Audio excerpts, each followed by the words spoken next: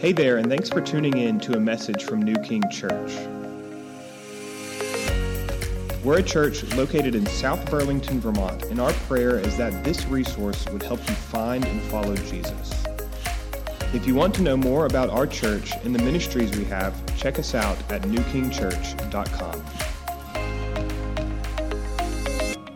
When I am finished, I will say, "This is the word of the Lord," and if you would please respond, "Thanks be to God." Peter, an apostle of Jesus Christ, to those who are elect exiles of the dispersion in Pontus, Galatia, Cappadocia, Asia, and Bithynia, according to the foreknowledge of God the Father, in the sanctification of the Spirit, for obedience to Jesus Christ, and for sprinkling with his blood. May grace and peace be multiplied to you. Blessed be the God and Father of our Lord Jesus Christ. According to his great mercy, he has caused us to be born again to a living hope through the resurrection of Jesus Christ from the dead. This is the word of the Lord. Thanks be to God. All right, you can have a seat. Well, good morning. Happy Resurrection Day. This is our big day, isn't it? For those of us who are Christians, this is it. This is where we celebrate that Jesus is alive. That's what Easter is about. That Jesus Christ, the Son of God, is alive today. He did not just raise spiritually, but he rose bodily from the grave. He is alive today and forevermore. My name is Ben. If I haven't had the chance to meet you, I would love to meet you before you leave here. We're just very thrilled that you chose to worship with us this morning and to celebrate Easter with us this morning. We are a church that exists to help as many people as possible find and follow Jesus. That's our mission. It's simple. We stay laser focused on that. And so, regardless of where you might find yourself today, whether you are a skeptic or a seeker or you're a follower of Jesus already, we believe that this is a good place for you. And we want to help you to grow in your faith. We want to help you to find Jesus if you don't know him yet. That's the goal of this message today, is that you're going to learn more about Jesus, more about what hope is according to the Bible. And we're going to dig into this passage and just let God's word, which is his spoken word. This is his God-breathed word. We're going to just let it speak to us. That's what we're going to do. So if you have a Bible, go ahead and open it up to 1 Peter so you can follow along. If you don't have a Bible with you today, that's okay. We will have the verses on the screen as we go through it. But let me go ahead and pray for us again, that God would come and teach us and move among us. Father in heaven, thank you for today. Thank you for what today represents and what we celebrate today, and that is that you raised Jesus Christ from the dead, that your Son came, lived a perfect life, died in our place, and was risen on the third day. And so we give you thanks and praise for that. And I pray, Holy Spirit, that you would come and move in this room, in this time, that you would speak very clearly and pointedly and personally to each and every heart. And God, that we wouldn't leave here today without having had an encounter with you. We pray, God, that Jesus would be magnified, that he would be lifted high. And we ask it in his name, in Jesus' name, amen. Amen. So, over the last few years, we've been through a bit of a roller coaster, haven't we? We've been through a global pandemic and all of the isolation that surrounded that, the fear, the confusion that surrounded that. It's not over yet. Still dealing with all of that stuff. We've experienced a lot of racial tensions and a lot of division in our nation around politics and political leaders that have let us down again Again, we've been through economic trouble, right? We've got inflation through the roof now.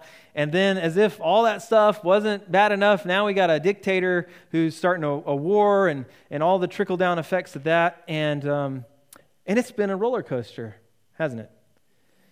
And the question is, how do we live with some stability in a world like this? How can we still have confident, joyful expectation in this moment in history, in this place in history? What do we stand on? How can we get through this and not become cynics? And maybe that's you today. I don't know where you are, but maybe all of this stuff that we've been going through in the last few years has made you cynical. And you don't trust anybody, you don't trust anything. You just figure, I might as well expect bad things to happen all the time. I might as well not get my hopes up about anything. Maybe that's where you find yourself today. Or maybe you're the anomaly in the room and you're ever the optimist. The glass is always half full. You put a lot of faith in humanity and in yourself, and you think, no, it's going to be okay. And that's your mantra. It's going to be okay. It's going to be okay. It's going to be okay. And then it isn't. And both of these are errors. And neither one of these are what the Bible calls us to. And so I see us falling into a ditch on both sides of the road. And on the one side of the road is depressing cynicism, and we fall into that ditch. And on the other side of the road is empty optimism that's not rooted in reality. And I see that both of these errors will leave us in the desert of this life. And so the empty optimism is like a mirage. It's like, if I could just get to the water, I see it, and then you get there and it leaves you empty, languishing in the desert. And the depressing cynicism, on the other hand, is like quicksand. And, you just keep on sinking, and the more you fight it, the more you sink. And so you just can't get out of this depression, this frustration all the time. And both of these errors leave you in the desert of this life. But the Bible has a way out. The Bible has a different route for us to take. The Bible calls us to a living hope. That's what we're going to be talking about today. We're going to be talking about a hope that will not disappoint us. We're going to be talking about a God who makes good on every promise every time. We're going to be talking about a different way to live this life that can look at reality with eyes wide open and still have joyful, confident expectation about the future. And so I believe this morning that God wants to fill your soul with hope. That the Bible would actually say, rather than don't get your hopes up, no, get your hopes up. Just place your hopes in the right thing, or rather the right one. And so let's look together at 1 Peter and chapter 1. And if you're a note taker, here's my first point. I have 3 simple points. And that is, the first point is this: it's all part of the plan. It's all part of the plan. Look at 1 Peter chapter 1, verses 1 through 2. We'll read it together. It says, Peter, an apostle of Jesus Christ, to those who are elect exiles of the dispersion in Pontus, Galatia, Cappadocia, Asia, and Bithynia, according to the foreknowledge of God the Father. So Peter is addressing this letter to Christians, elect exiles. The Bible sometimes refers to Christians as the elect. Elect exiles. He's writing it to Christians who are exiled, who are not living in their homeland, but have been driven out by persecution to these different places, all of which are in Asia Minor, which are in what's known as Turkey today. And so they are spread out in different places, and Peter just addresses that right at the beginning of his letter. He reminds them right at the beginning, you are exiles. And the Bible would tell us that Christians are actually like exiles in this world. The Bible would tell us that we are actually sojourners. It's a word that you might see in the Bible that means you're someone who's just traveling through. You're passing through in this world. This is not home for you. The Bible would say that we actually belong to a different place, a better place, and we're headed there if you're a Christian. And so you might feel at times like out of place in this world. Does anybody ever feel like this isn't home? Anybody ever feel, am I the only one? Okay, there we go. Some participation, all right. Yeah, like it doesn't feel natural sometimes living in this world, most of the time, right? And there's a reason for that. And it's because God doesn't want you to get comfortable here. You see, the Bible would say that this is a temporary assignment, that it's short, it's not going to last long, you're going to blink and it's going to be over. Your life's like a vapor, here today, gone tomorrow. It describes us like a blade of grass. That's the reality for Christians. This is a short assignment. And we belong to a kingdom that is not of this world. Romans 14 says that this kingdom that Christians belong to is a kingdom that's characterized by righteousness and joy and peace. Doesn't really sound like America.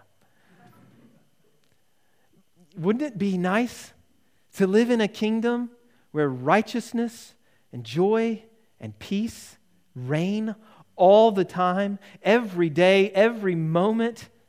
That's what we were made for. You know, that's why we feel so out of place here, because we were made for another place.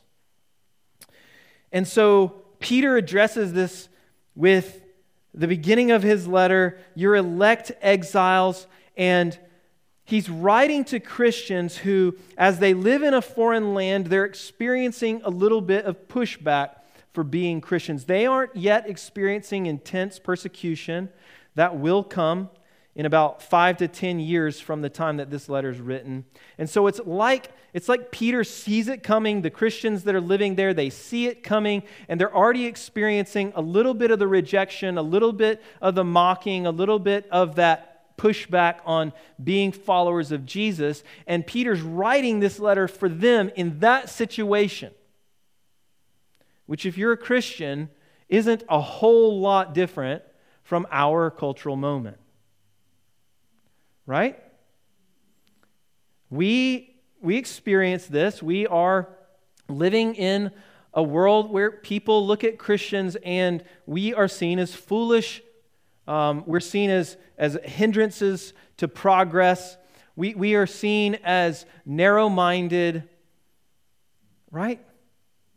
And we're not the only ones in history who have experienced that. That has actually been the normative experience for Christians for 2,000 years. And so the question is, what do we do in this experience? What do we do in this uncomfortable place? Do we hole up? Do we build some bunkers and store up some food? Or maybe just lock the doors and hang out on our couch until Jesus comes back or revival comes? No, that is not what the Bible calls us to. No, because here's the encouragement for you. It's all part of the plan. Look at what it says.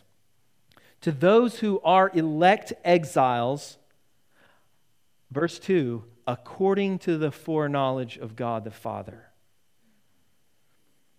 We are where we are in the moment that we are in according to the foreknowledge of God. And so what that means for you, Christian, is that you are here on purpose.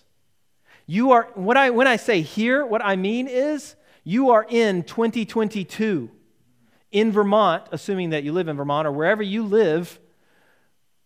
You are here at this point in history according to the foreknowledge of God. If you're anything like me, then there are times when I think, I wish I lived in some other time or some other place. And you know what? This was such an encouragement to me this week to look at this and remind myself that God has determined when we live and where we live. And what that means for every single believer in this room is that you were made for this time in this place. That God has preordained works for you, that you should walk in them. You know, if you ever read about the heroes of the faith in the scriptures or in a biography or something, and you think, oh, if only I lived at that time and had that opportunity in history. But listen, you have an opportunity in this moment in history. In this present darkness is the way that the Bible talks about it. God has placed you to be light. He has works for us to do. He has a mission for us to accomplish. He made us for this. So, we need to get out of our bomb shelters and off of our couches and get out there and stir the pot. And when I say stir the pot, I mean love your neighbor sacrificially. I mean live boldly for the glory of King Jesus. I mean actually serve your neighbor. Live out there in the real world where God wants to use you. But how? How do we actually do that? I mean, it sounds great, right? But how? If we're going to do that, we're going to experience some pushback, right? We're going to experience setbacks. We're going to encounter trials of various kinds. So how do we do that? If we're going to do that, we need an unshakable confidence, don't we? And that's what the rest of the sermon is going to address. We need unshakable confidence in order to live boldly and love sacrificially in this dark world. So look with me at the next verse, at verse 3. We'll read it together. Blessed be the God and Father of our Lord Jesus Christ. We'll just stop there for a second. Peter is writing this letter or dictating this letter, and he's about to say something, and so he just pauses and worships for a minute. Blessed be the God and Father of our Lord Jesus Christ! Exclamation point. Before he can move on, he just needs to worship. He just needs to throw up some praise. Because what he's about to say is astonishing. It's amazing. It's world-changing. And here's what he says. According to His great mercy, He has caused us to be born again. Hallelujah. Now, if you don't understand why that is a massive statement, let me explain it. When he says born again, he is referring back to something that Jesus said.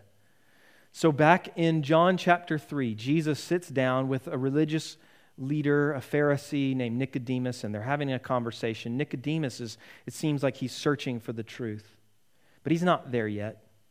And here's what Jesus says to him. He says, Nicodemus, unless one is born again, he will not see the kingdom of heaven.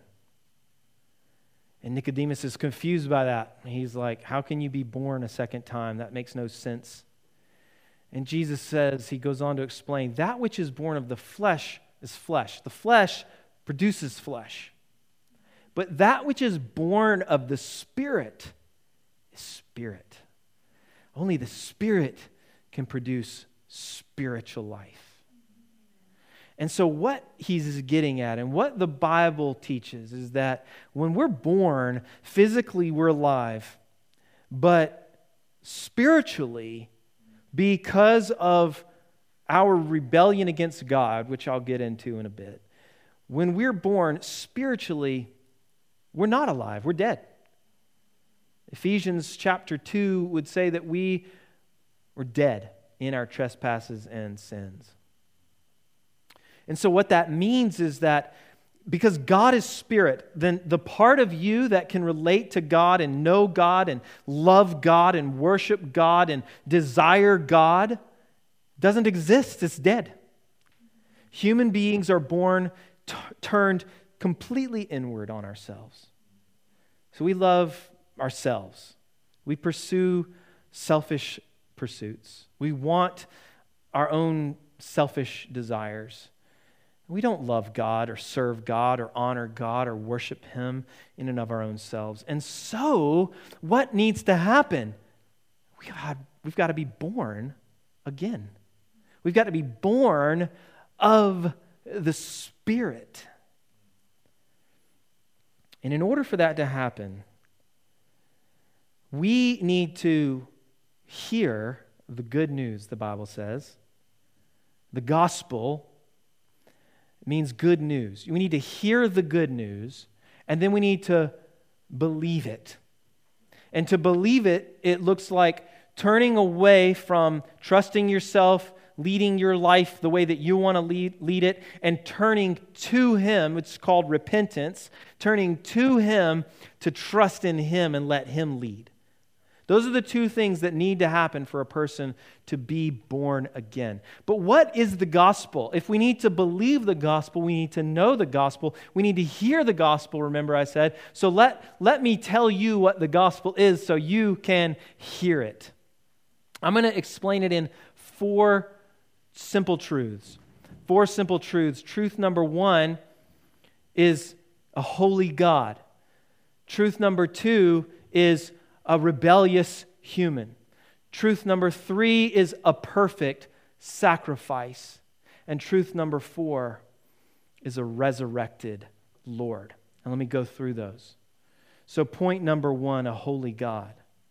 The Bible says that God is holy. He's perfect. He's morally pure and upright. There's no darkness in Him. There's no shadow in Him. There's no evil in Him. There's no lie or deception in Him. There's no sin in Him, no wickedness. He's perfect. He's holy. He's completely other. He's totally unlike us. He is holy, holy, holy, it says in Isaiah chapter 6. He is not like us. He's perfect. That's who God is. And the second truth is that we are sinners. Every single one of us, we have all gone our own way. We have all rebelled against this holy God. In other words, the creature rebels against the Creator.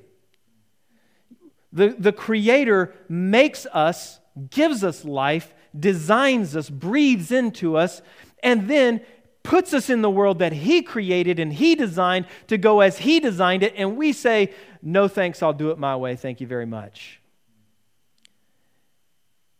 And that is sin, that is rebellion, and when we do that, it separates us from a holy God. God is so holy that it says in the Bible that He cannot even look upon sin.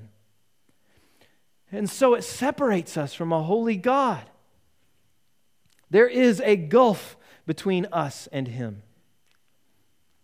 But then, the third truth is that He sent His own Son, Jesus Christ, to live a perfect life, the life that no human being has ever lived, but the life that we needed to live in order to be right with God. Jesus lives that perfect life. And then he says, I will pay the price for the sin and rebellion of humanity. And so he goes to the cross. And he takes in his body our sin. And on that cross, he takes the penalty for our sin. For all of our lying, for all of our hatred, for all of our adultery, for all of our stealing, for all of our not honoring Him, rejecting God, ignoring God and the world that He created. Jesus takes it all upon Himself and pays the full price for it. And at the end of His life, as He's hanging there on the cross, He cries out and He says, "It is finished." Price paid in full. And He breathes His last. And He's buried. That's the third truth we need to know, is that Jesus Christ was the perfect sacrifice for our sin. But there's a fourth truth. And that is what we celebrate today. That 3 days later, after He was buried, Jesus Christ's heart started beating again. And He opened His eyes and He got up. And He walked out of the grave victorious. And God the Father has made Him both Lord and Christ, this Jesus whom we crucified. He is Lord and Christ. Lord and Savior. And He reigns now. He has ascended into heaven and He reigns on a throne. He reigns over the universe. The Bible says He is the King of all kings. He is the Lord of all lords. The Bible says that one day every single knee will bow before Him and confess that He is King, that He is Lord. But Jesus, when He rose from the grave, He gave us a way to be forgiven of all of our sins. If we will turn away from our sinful, independent lives, going our own way, and turn to Him in trust and believe Him and believe this good news about Him, about what He accomplished on our behalf, if we will do that, then our sins will be completely forgiven. The Bible says that He will wipe our slate clean. He will give us a brand new start. There will be no condemnation for us. That is the good news of the gospel. And when a person believes that, they are born again. Inside of us, the Spirit comes alive. I remember the day that this happened for me. As a college student, I was living the American dream in many ways, going to school and partying on the weekend and had all these friends, and secretly became miserable in my sin. Go to the party, be the life of the party, drunk, come home, weeping, empty. Is this really what life is? Is this it? And in God's great mercy, something in me changed and I started to seek God. Something in me changed and I went from caring nothing about God to feeling desperate to find out who He was. He says,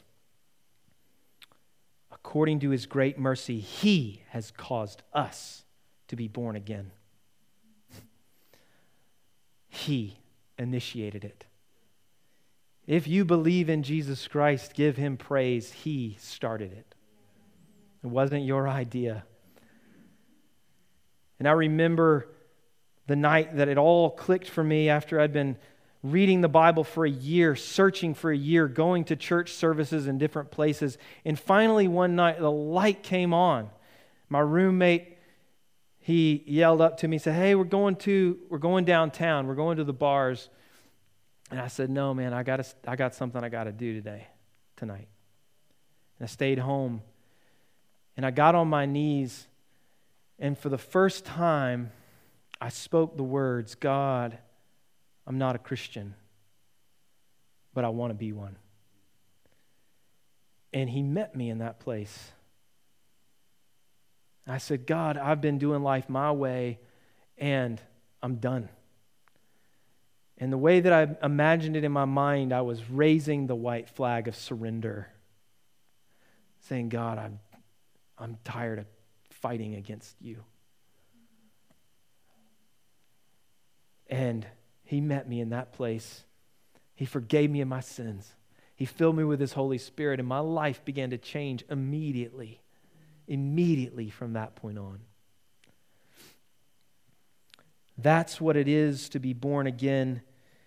And what it means when we read He initiated it, He caused us to be born again, is that it gives us this confidence when we fail, when we fall on our faces, which we will, when we fall on our faces and sin against Him for the 10,000th time, and we think, God, are you done with me? Are you so sick of me and so tired of me that was the last straw? We can remember, wait a minute, this wasn't my idea.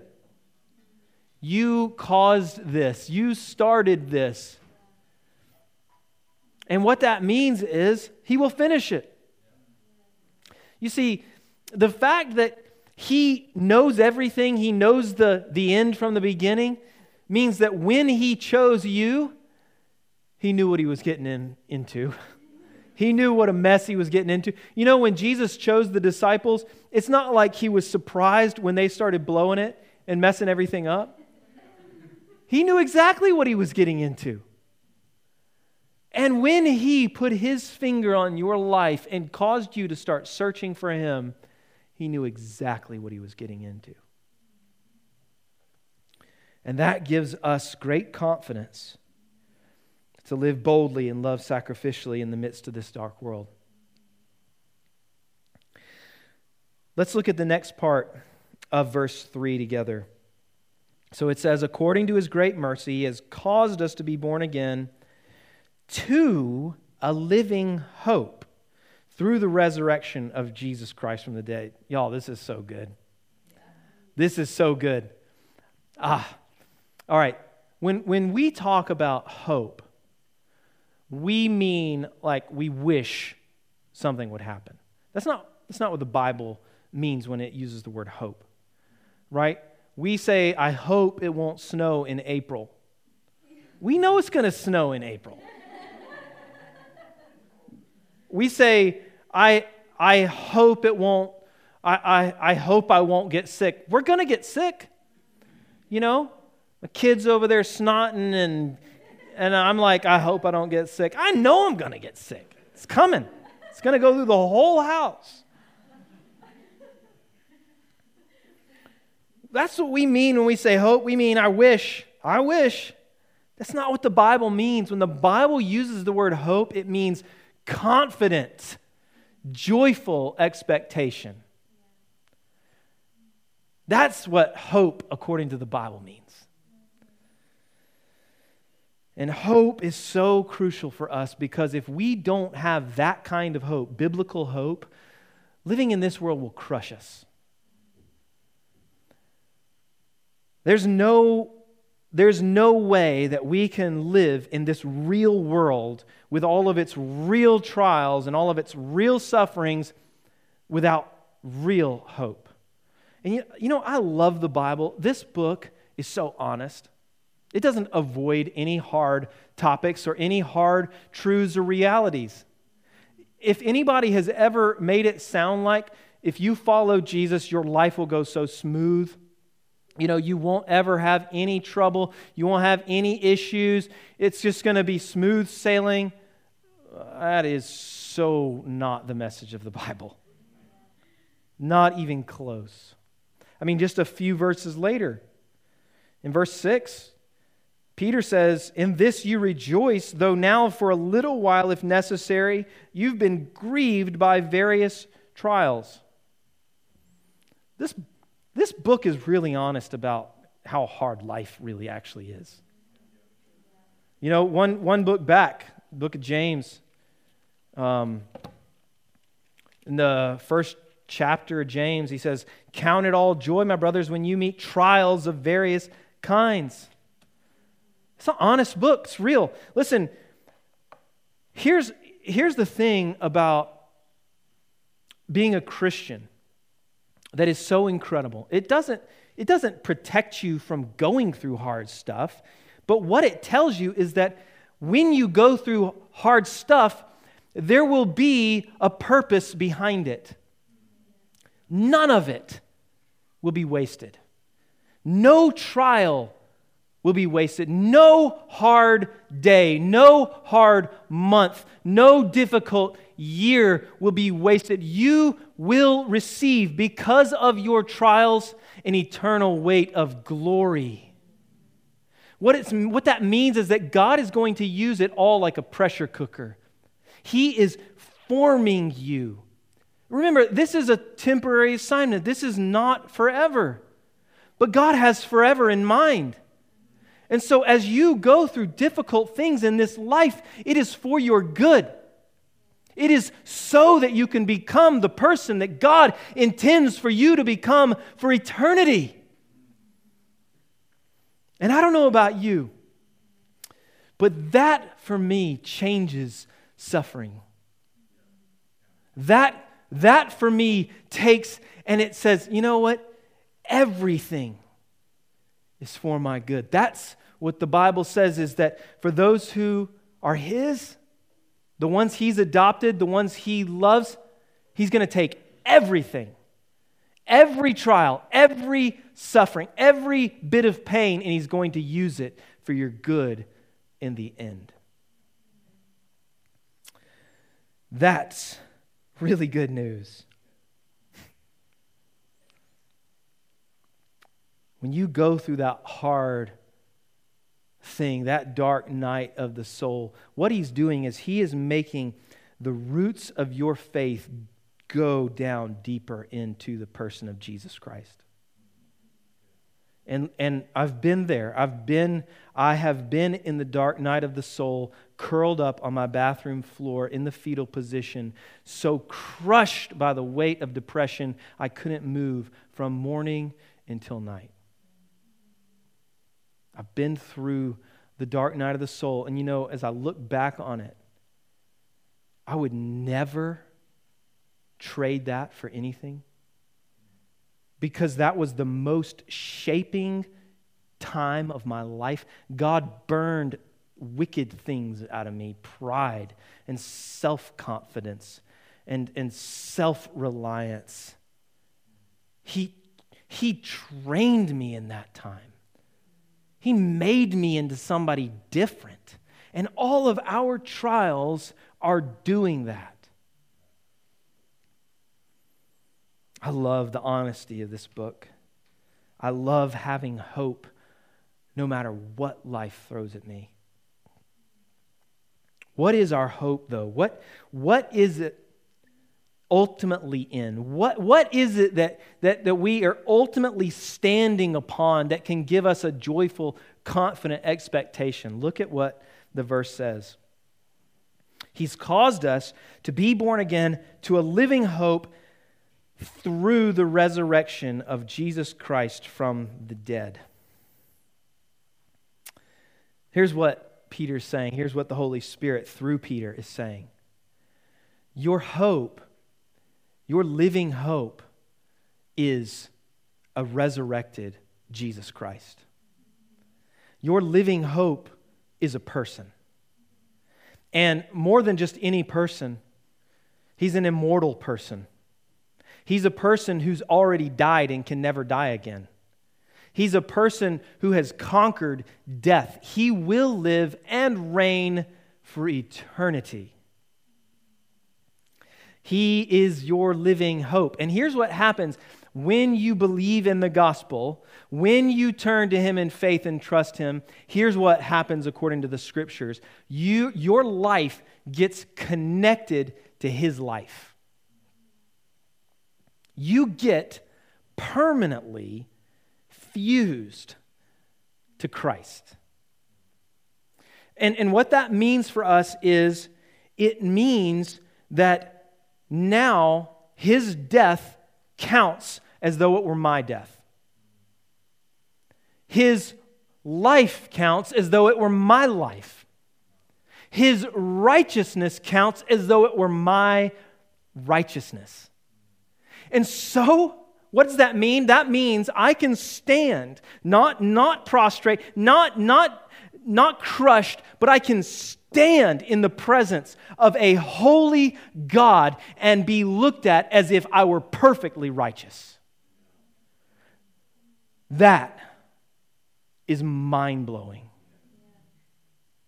That is the gospel. That's our living hope. And what that means is if I have his righteousness and I am connected to him, then God treats me as though I were his one and only beloved son. Forever. What that means is that God, all of who he is entirely for me. Not like his love and mercy and grace is for me, but his justice, that's kind of like competing, and hopefully his love and his grace will win out in the end. No. His justice is totally satisfied by Christ's death. Now, all of God, all of who he is, every bit of him is on your side if you are a believer. All of who he is, in his infinite nature, in all of his goodness, in all of his holiness, in all of his love, in all of his grace, in all of his justice, in all of his strength and power, is all for you. And if God is for us, who can be against us? In other words, who could separate us from God? Who could ever keep us from receiving the good things that God intends to give to us? No one. No one ever. No height, no depth, no power of darkness, no bad thing that might happen in our world. No one in your family, no coworker, no one who's harmed you, no sickness, nothing can ever separate you from God's love for you now because of Jesus Christ. And he is alive. He's your living hope. He is an immortal being standing at the right hand of God the Father with fire in his eyes and a face that shines bright as the sun. That Jesus, the one that's in the book of Revelation, the one that's risen and glorified, the one who, when he speaks, it sounds like a waterfall, the one who's coming back riding the clouds, the one who's going to vanquish evil and crush darkness under his feet, the one who wins in the end, whose kingdom will be established here forever. He's our living hope. And that is a hope that will never disappoint. That is a hope that can give us unshakable, confident joy no matter what life throws at us. We can trust him. We can know that we will never be separated from God's love. So as we wrap this up, I want to go ahead and invite the band to come back up. And I want to go ahead and, if you have a relationship with Jesus today, you've believed this gospel, you've turned to him and put your trust in him, I want to speak to you for just a minute. And I want to encourage you, you do not have to fall into the ditch of depressing cynicism about the world. You don't have to keep your eye on your social media feed or on the news and constantly live in the spiral of despair. You don't have to. You can live with joy and peace today because of where your hope is. And you don't have to live with empty optimism, on the other hand, just saying it's going to be okay, it's going to be okay, it's going to be okay. You can look to the future with eyes wide open, with confidence, because your hope is in an immortal being, the God-man, the perfect man, Jesus Christ, the perfect sacrifice. We can have confident, joyful expectation about the days ahead. Realistic expectation about the days ahead. And for those of you who are here and maybe you have never put your hope in Jesus, you've never turned from your sins and trusted in Jesus, I want to invite you to do that today. What better day than Easter? There are a lot of people who, they say, the day that I started it all, the day that my life was changed was on Easter. I gave my life to Him. I trusted Him for the first time, and I've never been the same since. I want to invite you to do that, to believe that He is a holy God, that your sin has separated you from Him, that Jesus came and died in your place and paid the penalty for it, but that He was raised on the third day to offer eternal life to everyone who would believe in Him. If that's you, turn to Him today. Turn to Him today. Believe on Him today. Let Him change your life from the inside out. Let's pray together. Lord Jesus, thank you. Thank you for your life. Thank you that you were willing to lay it down.